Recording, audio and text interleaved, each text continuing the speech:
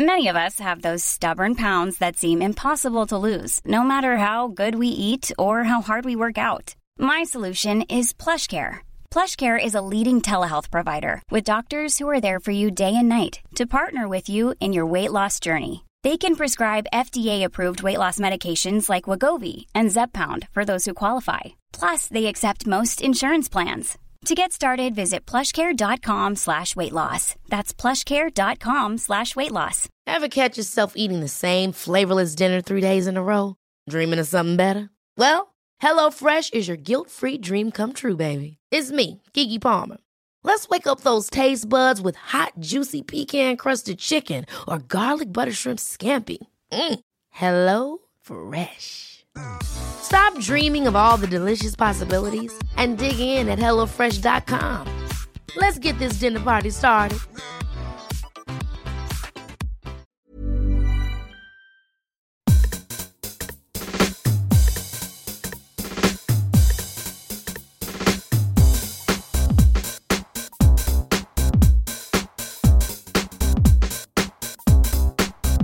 This is Eat, Sleep, Work, Repeat, a weekly series of podcasts about happiness and work culture.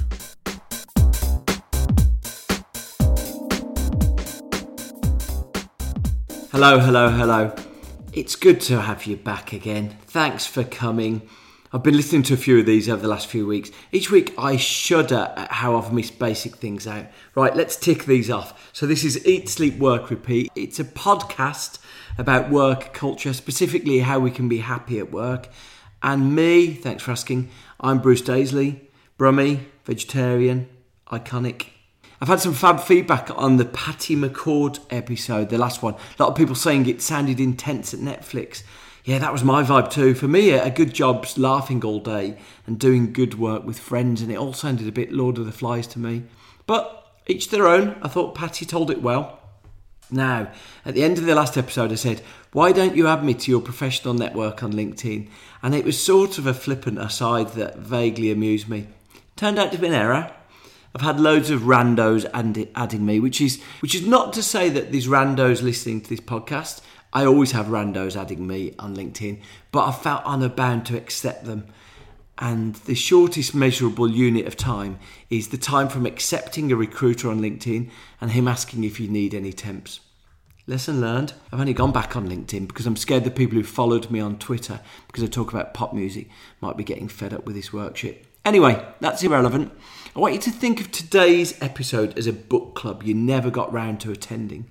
Sheryl Sandberg's Lean In is the best-selling business book of the last 5 years. Sheryl is the COO of Facebook and has been indisputably one of the most successful business women of the century. Lean In is a book urging women to step forwards in the workplace.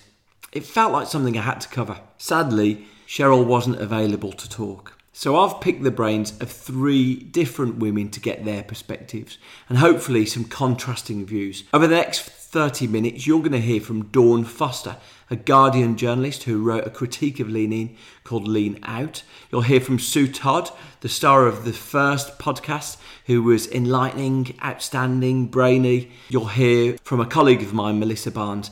I work at Twitter, don't like to talk about it. I was out having some food with Melissa last week and she was so sharp on the subject of the book. She sounded like a perfect person to kick off the discussion. Melissa runs the relationship between Twitter and some of the biggest marketing companies in the world. What's the story of business books? Well, I suspect most of us know what the story of business books is. Half of all business books are probably unread. They're left by the side of the bed. And in fact, most of the others, we probably read the first chapter and then we lose energy. With a lot of you, perhaps that's what happened to Lean In. I would urge you to do what I did with these things. I audiobook them. I don't think it's cheating to have someone read something in your ears. We're going to kick off with Dawn Foster. I was particularly taken with reading Dawn's work, largely because, probably like you, probably like a lot of people, I decided I didn't like Lean In before I read it. Dawn wrote a takedown of Lean In called Lean Out.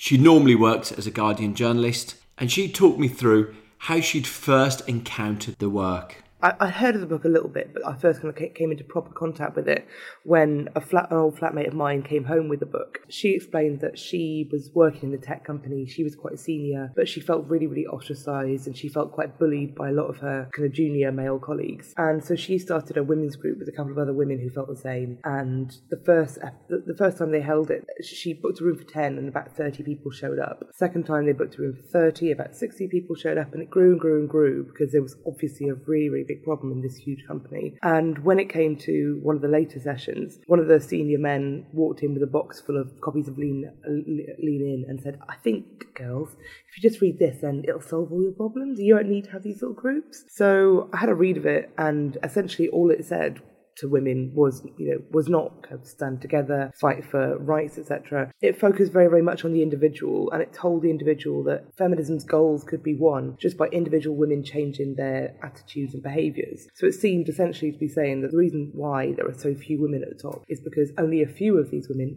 like Sheryl Sandberg, know precisely how to behave. And it completely kind of abdicated kind of structures and work culture and of any responsibility. It didn't say that the reason why women struggle to get to the top is because we have structures that mean that men are afforded jobs more easily, that when we have children, women are expected to pick up the brunt of the childcare and stuff like that. It all focused completely inwardly. And I thought that was not true. I know loads and loads of women who have worked unbelievably hard and would never manage to get to the same kind of status as their husbands. But also, I just thought it was so damaging to say that any form of liberation, kind of black liberation, gay liberation, women's liberation, was purely the fault of women and black men, gay people themselves, etc.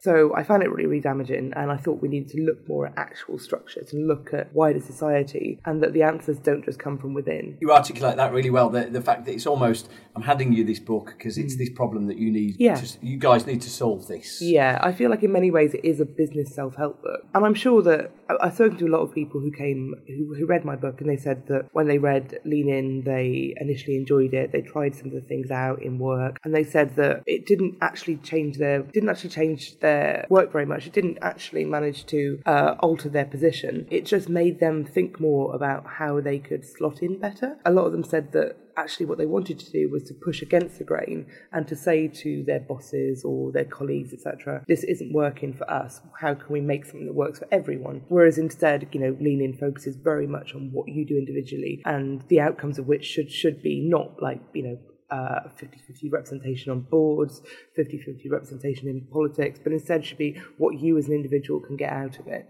So whether or not you, at the end of the year, have a pay rise, whether or not you come back from maternity leave and things like that. I don't know whether it was an interview with you or in the book that you talk about, you describe a situation in a meeting that you'd observed where a man was talking over everyone. You said that the Lean In solution was that you would carry on talking, and probably a more progressive solution is everyone says this isn't an appropriate way to run a meeting if we're going to get everyone heard. Yeah, completely. And I've had lots of meetings where that's happened, and either you follow the Lean In route where Sheryl Sandberg's answer is to put your hand up. So she says that the reason men talk so much in meetings is because women don't put themselves forward, whereas what me and most of my friends and colleagues see is women start speaking and then are immediately spoken over. So I've had meetings where somebody's noticed that, and one of the senior people picked up like a stress ball and said, right, you only talk if you have this in your hand. We only needed it for 3 meetings, and after that everybody kind of thought more about when they were allowed to talk. And it meant that it was a lot more democratic. So initially somebody said, oh, but we'll just end up with somebody hogging it. When that didn't happen at all. Instead, somebody would put their hand out saying, can I have the stress ball? It was passed around, etc. Did the stress ball disappear after? It did. Somebody forgot to bring it one day and the meeting was fine. Basically meant that instead of saying to individuals, right, you must get your voice heard, we instead looked back and said, how can we make sure that everybody does get heard? How can we stop people from talking over each other? And there was this really interesting article, I think it was in New York Times recently, where they talked about how Obama's female staff realised that they were being spoken over constantly in meetings, rather than each of them individually kind of like going in full gun to try and like shout over everybody else. What they started doing was backing up each other's points. So as soon as one woman spoke, another woman said, yes, I really agreed with Karen's point here, Karen's point is very good. And so they kept on. So it's very common in meetings for you to say something, somebody to take your idea and claim it's their own. The women secretly decided to back up each other's ideas, follow on from each other. If one woman was talking, another woman would start talking like just as she was was finishing. And they said that they'd found that a really, really fascinating way of actually kind of amplifying each other's voices and kind of secretly kind of going against the grain. And it wasn't about the individual, it was about just supporting everybody in that meeting. Fascinating, but I guess the fundamental thing of both of those things is that it suggests that you've got a broken system and you're making amends to try and fix it. But like, rather than fixing it by sort of changing that patriarchal construction, you're trying to change it in a gradual, incremental way at the bottom. You mentioned women on boards. I got the sense it's sort of quite tokenistic, Yeah. Women who go onto boards are often the people who aren't going to create trouble. I mean, I've got a lot of friends who live in Scandinavia, especially in Sweden and Norway. So I go over there quite a bit, and it's very, very handy for me to get them to translate things for me. And obviously in Norway and Sweden, they've had a really, really big push to get women on boards. And now they call them golden skirts. So it's women at the top who have very, very senior positions on these boards. And what they actually found was it didn't change the culture of the company whatsoever. And most of the women there were of the same kind of background you'd expect the men to be. So they knew people from golf clubs, they knew people from private country clubs that most people didn't have access to. Often the women were appointed knowing that those women in particular wouldn't be particularly likely to upset the apple cart or anything like that. They came in and they knew that their job was just to rubber stamp rather than change culture, etc. Just before the election last year, Vince Cable, who worked in the business department in the government, made a big thing about getting more women on boards. I mean, you can do that, or you can instead look at how to actually kind of change everything from the bottom up. I think for most women, having a couple more women on the board of JP Morgan does much less to improve their life than say, for instance, looking at what it is that JP Morgan does that actually materially disadvantages thousands of women. That was Dawn. Here's Melissa. So I read it. I knew Cheryl and I knew her reputation and I heard about the book, but I had not read any of the press, the review. I just sort of took the book and read it. So what was fascinating after I finished it was to see how people took different key things as their takeaway. So a lot of my friends who worked and who were mothers were like, she doesn't understand because she's got a nanny, and their takeaway was so different from mine. My takeaway was, it's so hard to describe what it's like to be female, and especially as you get more senior, where you're having these interactions and something is off. It doesn't feel, sometimes it's doesn't feel fair, or that you're not being understood in the right way, or whatever reason, you're not moving along as far or as easily as others. So you have this moment where you're like, is it me? Or is this just a one-off situation just between me and this individual? And so what was so profound about reading it was that she was talking about experiences that I had had. She was saying things that somebody had told her, somebody at some point said, well, I have a daughter, so I'm totally cool.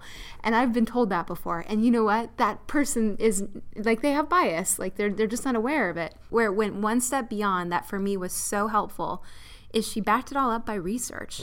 So then all of a sudden to see that, no, there's scientific research that shows that this isn't a one-off thing, that this is actually a thing that has been validated, that people tend to behave in this way, or they might say this or think this, but actually their actions are this, that it validated my own experiences and made it less about me and that one person or this other person. And it was more this is actually a way in which people behave. And what I've done is, luckily I work with a lot of great guys, and my perception is that they often are just unaware. And so if you can use those studies or that research to open up a conversation, and it comes from a place of, I know you care about this, I don't think you're aware. There was this McKinsey study that showed X, it allows you to have a conversation in a way that is less subjective, because it's really guess what, you're one of many. This is just something people do, but once you become aware of it, you're more sensitive to it, and maybe you won't do it the next time, because I know that's not what you really intend. So you use it as a set of proof points rather than a manifesto in itself. Totally. It was, I've been leaning in, I've been sitting at the table from, that's not been my thing. I don't need to be told that. So it just gave me it gave me data points. It gave me a way to sort of, and again, it made me feel like I was not crazy. Like, I'm not hallucinating. This is real. And so that was major. Yeah. The interesting thing for me is that on the anger scale, it's actually a very reasonable book, actually. I think that's where I was slightly disappointed. That's why I quite liked this counter book, Lean Out, because that's far more angry. It's like, we need to actively change this. And so all the evidence and the research in this, fabulous, isn't it? There's so much evidence. Made me so angry. Yeah. But then the conclusion where it's your job to lean in and change it, rather than we've got to change this system. Totally. Well, and that piece I did take issue with. Like, again, I'll give you an example. The one where you talk about men, if they're 60% qualified for the job, they'll apply. Women won't apply until they're 100%. Or women are less likely to negotiate. Like that kind of stuff where it suggests that women aren't doing this or trying. That's not the case. Like, I've tried to negotiate and done it at the same time as a male peer of mine. And the reaction I got was, well, if, when I said, I think I deserve a higher salary, I'm going to, be traveling a lot more and doing all of this. The reaction I got was, we don't want you to take the job if you're not excited about it, just because I suggested maybe you would pay me more. The reaction the peer got, who's almost exact same situation, was, we love your aggression. Word for word. And so, and I called it out. And said, here, I know this, this is going on. And they said, don't make it political. Wow. So it's just I've had those experiences, and that's where men need to be reading this book. Yeah. There's definitely, it helped me to read it as a female, but men need to read it, and they need to be sensitive to their own cognitive bias and how their own experiences might not necessarily be what they think they are. That's the hard thing then, isn't it?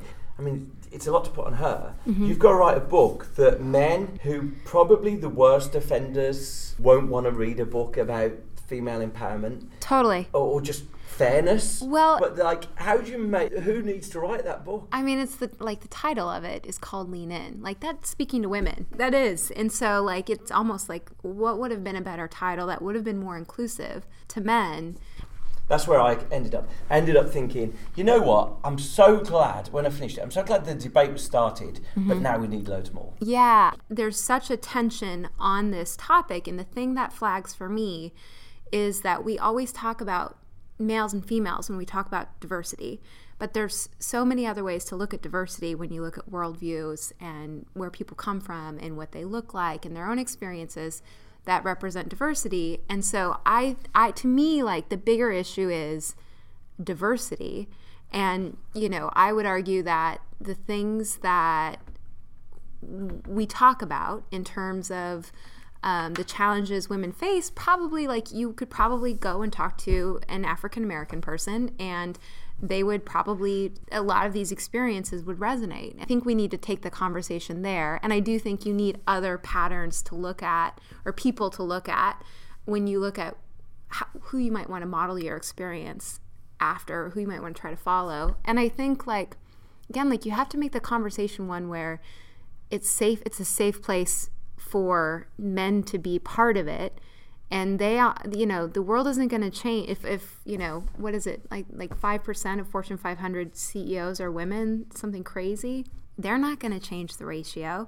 And so you have to have men who are saying this is important and pushing it. We need more people who are shining a spotlight on all companies and saying, where are you? One of my heroes is Antonio Lucio, who he was the CMO at Visa, became the CMO at HP a little over a year ago. One of his first initiatives when he went in, when he looked at the leadership team, was to make it 50-50 men and women. It took him a year to do it. And then he went to his agencies and he said, I'm giving you 1 year. If you are not 50-50, when I look at the leadership team that's servicing our account, I will fire you. We need more people who are doing that. Absolutely. So it's possible. That's what I thought by reading the book. I was like, right, let's get serious about it. Let's get militant about it. Yeah. And that's what I don't think it's on Cheryl. Actually, I think her starting the debate was all she could do. Yeah, it's not a perfect document, but it's pretty good. And again, the research piece of it, it was very thoughtful. The things that she was the things that she was saying, that she was like, this is my experience now. What is there to back it up? Again, I think it's a really worthy start, but it shouldn't be the only thing. And I think it should be a conversation that evolves. And again, like, we need more representation.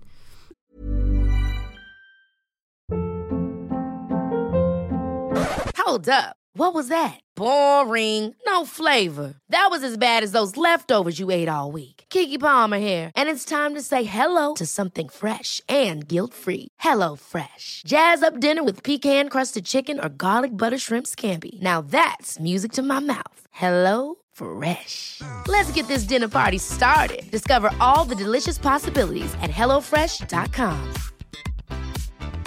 Hi, I'm Daniel, founder of Pretty Litter. Did you know cats tend to hide symptoms of sickness and pain? I learned this the hard way after losing my cat, Gingy. So I created Pretty Litter, a health monitoring litter that helps detect early signs of illness by changing colors, saving you money and potentially your cat's life. Pretty Litter is veterinarian developed, and it's the easiest way to keep tabs on your fur baby's health right at home. Go to prettylitter.com and use code ACAST for 20% off your first order and a free cat toy. Terms and conditions apply. See site for details.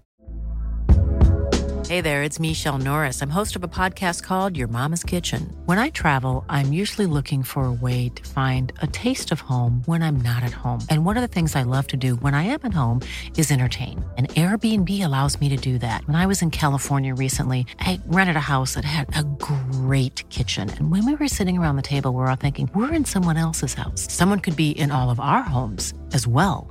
If you have a home, but you're not always at home, you have an Airbnb. Your home might be worth more than you think. Find out how much at airbnb.com/host.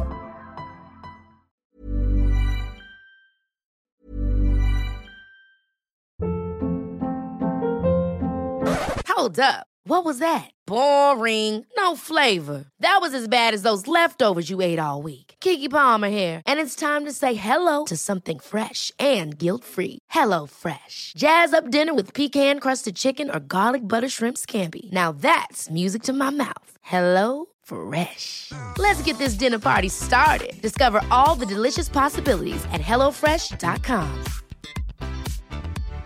Hi, I'm Daniel, founder of Pretty Litter. Cats and cat owners deserve better than any old-fashioned litter. That's why I teamed up with scientists and veterinarians to create Pretty Litter. Its innovative crystal formula has superior odor control and weighs up to 80% less than clay litter. Pretty Litter even monitors health by changing colors to help detect early signs of potential illness. It's the world's smartest kitty litter. Go to prettylitter.com and use code ACAST for 20% off your first order and a free cat toy. Terms and conditions apply. See site for details. Even when we're on a budget, we still deserve nice things. Quince is a place to scoop up stunning high-end goods for 50 to 80% less than similar brands. They have buttery soft cashmere sweaters starting at $50, luxurious Italian leather bags, and so much more. Plus, Quince only works with factories that use safe, ethical, and responsible manufacturing. Get the high-end goods you'll love without the high price tag with Quince. Go to quince.com/style for free shipping and 365-day returns. To finish us off, here's Sue Todd. Sue is the CEO of the marketing organisation Magnetic. I saw both the TED Talks before I clocked onto the book. I knew she'd written a book. I knew she did the TED Talk. It inspired her to do the book. And then I saw the second TED Talk where she came back and talked about the book before I read the book. And I consume information better from a 20-minute speech than I do from a 300-page book, even though it's a thick book. So I find it really hard to read those types of books because I get why they have to write them, because it's the validation and the research and all the insight that goes behind her opinion. And I found the TED Talk inspiring, and then I thought I should read the book. And I thought I really liked it because I really, really like directional, instructive books that just say, there's a very simple thought at the centre of it. Listen, there's institutional issues around gender equality, and there's lots of things that we can't do anything about. We should chip away at them, and you could take a bit more responsibility. And she's not talking to the whole world. She can't talk to working class women, and she acknowledges she can't talk to everybody, and it's not for everybody, that book. But for a certain level and a certain type of woman, that's quite instructional, and it's quite directional. And it basically said to me, you need to take some responsibility for this. And up until that point, I thought, I don't need to take responsibility for gender equality and feminism. I had that really blanket thing of, how can you fight for something where you don't feel that you've suffered from it? And then I thought, that's a really naive and incorrect opinion. One, because I've got a daughter, so I think it happens in middle age anyway as you have kids, so you start going, well, just because I'm all right, or my perception of myself is I'm all right, doesn't mean other people are all right. And actually, if you in any way have influence and you're senior, that's a really shitty position to take on something that's clearly a problem. you've got kids and you've got a daughter that you're watching be subjected to some of the barriers and behavioural things that you were subjected to actually. So I had a real penny drop on things like her thing about bossy. Massive penny drop. I've always been labelled like that and I've been a bit ashamed of it. And I've heard people label my daughter that way. And I just thought, we are putting labels on her that are unhelpful to her being able to have the confidence to deliver what she's capable of in her life. So I just thought, at the same time, I found out a fact about being underpaid on something compared to a male colleague that I've never ever found out a piece of data like that before. And I was furious. So I thought, I'm not all right. And neither is everybody else. Actually, if you're working class and you feel like you're being paid quite well and you've done right in life, you have that natural thing of, I just can't ask for any more. It's already greedy. You know, there's loads of people that got fuck all. At its core, it says, could you please just step and take some responsibility for it and do something? My frustration with it was that I thought all of the research was brilliant. I thought, you can't help but read the research and go, yes, right, okay. Yeah. I hated the bits that were sort of lean in trademark. They were sort of like, hey, now's your time to lean in. And because it just felt like she was trying to brand the movement. And look, I get the reason why she did that. And look, it's ghostwritten. So like the author, the publisher has sort of done that. I sort of wish it was more of an aggressive militant manifesto though. And what I ended up thinking was, you can't expect one book to do everything. To go the whole journey. That's what I think as well, which is why I'm okay with lean in, lean out, both have their place. They all have their place in the world. What I hate about those sorts of issues and feminism and gender inequality is how everything seems to be a disagreement. Why can't they just exist? Yeah. Because if 100 people do some of the stuff that Sheryl Sandberg recommends, it'll move on. And if 100 people do some of the stuff that Dawn Foster recommends, it'll move on. That's all cool. You know, because your point of just do something that you think will make a difference. Yeah, so I that's where I come from. I ended up thinking, it shouldn't have her face on the cover and it should be like this militant manifesto. I thought, no, that's the space for the next book to come along. But also because I think her book reads and the TED Talks view like a stream of consciousness and an awakening for her. Which I appreciated her honesty around and thought, if it's true, I can see she's, without sounding too tossy, on a journey. So she's had a bit of the scales have come down from her eyes. She's had a realisation that, it's not as good as it should be and she should take more responsibility for things. And some of her own actions are both inhibiting her own progress and the progress of women around her. So I thought that the tone of the book has a kind of revelation to it, which I liked, and thought, well, that probably means she's on her way to a more, direct manifesto. Because I think as your consciousness gets higher, you become more aware that you need to take more direct action. Whereas I think there's an unfolding in the book, and I guess, of the 10-year journey she's been on, it reads like she's coming to terms with the fact that she needs to take more direct action. And that's how I feel. Yeah. I feel like that's what's happened to me. I kind of went, I'm not a feminist and I don't want to be labelled it. I've done all right, thanks very much. Why can't everybody just get on with it? And then had a realisation, but actually everything's not okay. A, the data says it's not okay. B, since when did you become so selfish that just because you're okay means everybody else is okay? And B, you've got more you need to take more responsibility for it because actually you're not as good as you're not doing as well as you thought you were. So I think a combination of things made me go, actually I'm starting to have the scales fall from my eyes a bit. Of course there's been some progress but we've been far too accepting of the pace and that we have to change it. And although some of those things are institutional, some of them can be changed by individual people leaning in, taking more responsibility, challenging more, but actually just being braver, just having more courage.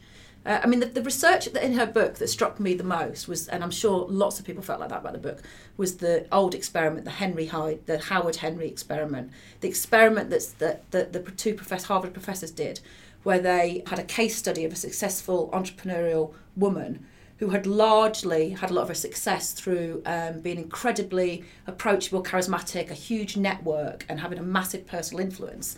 And they wrote up the case study and changed one word about the case study, Heidi's name for Howard, and gave it to different sets of students to read and then rate the success of the individual named in the piece and how likeable they were. And they rated the two pieces, the people in the pieces, the same in terms of perception of the success, but vastly different in terms of how likeable they were. And that even though every single other aspect of the article in terms of their behaviour, what they'd achieved, how they'd done it was the same. I think that central thought, which seemed to really resonate with her when she wrote the book and did with me, about having to accept that you will be less liked. is really fundamental, I think. So not only saying, as she suggests and she acknowledges about herself, that she wants to be liked, and that can be a problem, and that seems to, through all the research in the book, be something that more female leaders in business are, subject themselves to than men. But I just thought, gosh, it's not just a self-projection thing, that it's actually true. You do get judged more harshly and differently, and you will have to accept that there are more people who will think you are less likeable to a man, and that is I think at the core of what holds many women back, and me personally. I don't want to be disliked. Who wants to be disliked? But I've come to accept that might be okay. It's a bit like, we've just gone through an election where it appears the standards that a woman is held to are very different than the standards that a man is held to.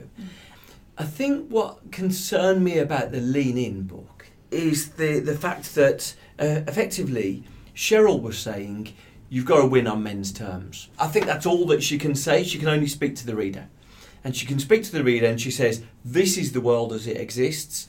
This is the game you need to play to succeed. What I felt was appealing about the Dawn Foster Lean Out book was that she was saying we need to change the world where this is okay. Yeah. And so I guess one is a micro solution. This is a self-help book to help you have a better career. Yeah. And one's a macro solution. Look, we need to change the whole ecology of work and life and society. Yeah, but that's probably why I like Lean In better, because I think it's more practical. On a personal level, I think it's more practical, even though I think some of the concepts in Lean Out are really important and shouldn't be forgotten. If you read it because you go, what can I do? Then I think Lean In's easier to take things away from and question your own behaviour around. So I thought her honesty around her own unconscious behaviour and how it wasn't helping. So I think she has one story in the book which, again, really resonated with me, and I've started to really pay attention to it. This idea that girls put their hands up less. So it's true of school, but it's less true of school because school and education are quite compliant environments where, there's a structure to boys and girls putting their hands up at the same time. But it carries on all the way through. So she tells the story about the town hall meeting where she said at the end of her speech 2 more questions, and there's 18 hands up. So she picks the 2, and once she names the person who's the second person, all the women put their hands down because they think that's the end of the questions. And lots of the men keep their hands up, and she asks, and she allows 2 more questions. And an audience member went up to her afterwards and said, I've learnt something today, is to keep your hand up, and told her what happened. And she was appalled by her own lack of awareness that by breaking her own rule about taking 2 questions, she enabled men to dominate the question session. So, that sort of thing, and those sorts of practical things, and those sorts of tips to go, you need to watch that all the time. Every time you stand up in front of groups of people or chair meetings or have people around, you need to watch that behaviour. Because, and that's why I like Lean In, because for me it's just a shorthand to changing your own behaviour. And if you're trying to break your own habits and you're aware that you have done some stuff that might be limiting to people you work with or your own child in any way, then you've got to have a mantra and a shorthand for correcting your own behaviour and watching your own behaviour, and that's why I like it. Challenge for me is that some of it, so one of the things that Cheryl brilliantly says is that men are promoted for their potential and women are promoted for their achievements, which is, God, what a depressing truth, And so consequently you think, well, look, there's no way that telling women to put their hands up more is going to solve that. You need to tell men that, and you need to tell these sort of older generation men, and so consequently you end up thinking, and this is my frustration of, I wanted this whole book to accomplish all these things. Yeah. And you can't, can you? You've got to educate generations of people, and it's a long-term project. Yeah. And it's why apparently trivial things like having a female panellist on comedy shows, these things that appear tokenistic are actually so important, because the more we're exposed to women in all of the places that we see men, then we recognise that there was an imbalance previously. Totally. And I think it's definitely, it's cumulative, isn't it? So if, that's why I like her book, because I just think, well, that's touched a lot of people. Even if 5,000 women pull up 5,000 men for calling their daughter bossy, that's a good move. Because, that language is so important. It's so important. And I fall into that. That's one of the key things I've changed as a result of it. I have pulled people up on calling my daughter bossy. So I thought like all those books, they've all got their place. If they help a number of women and a number of men raise their consciousness and do some practical things that can make a difference, then great. Yeah. Great. That's where I ended up as well. Yeah. So that's this week's episode. Thank you to Sue Todd. Thank you to Melissa Barnes. And thank you especially to Dawn Foster, who wrote the fabulous Lean Out. I've really enjoyed that episode. I'd love to hear your views. Please do tweet me. Don't add me to LinkedIn. Various reasons. Please send your feedback along. Next time I'm interviewing Paul Dolan, who's a professor of behavioural economics at the London School of Economics. He's got fascinating views about how we can choose to be happier. I do hope you've enjoyed the episode. Please send me your feedback. Speak soon.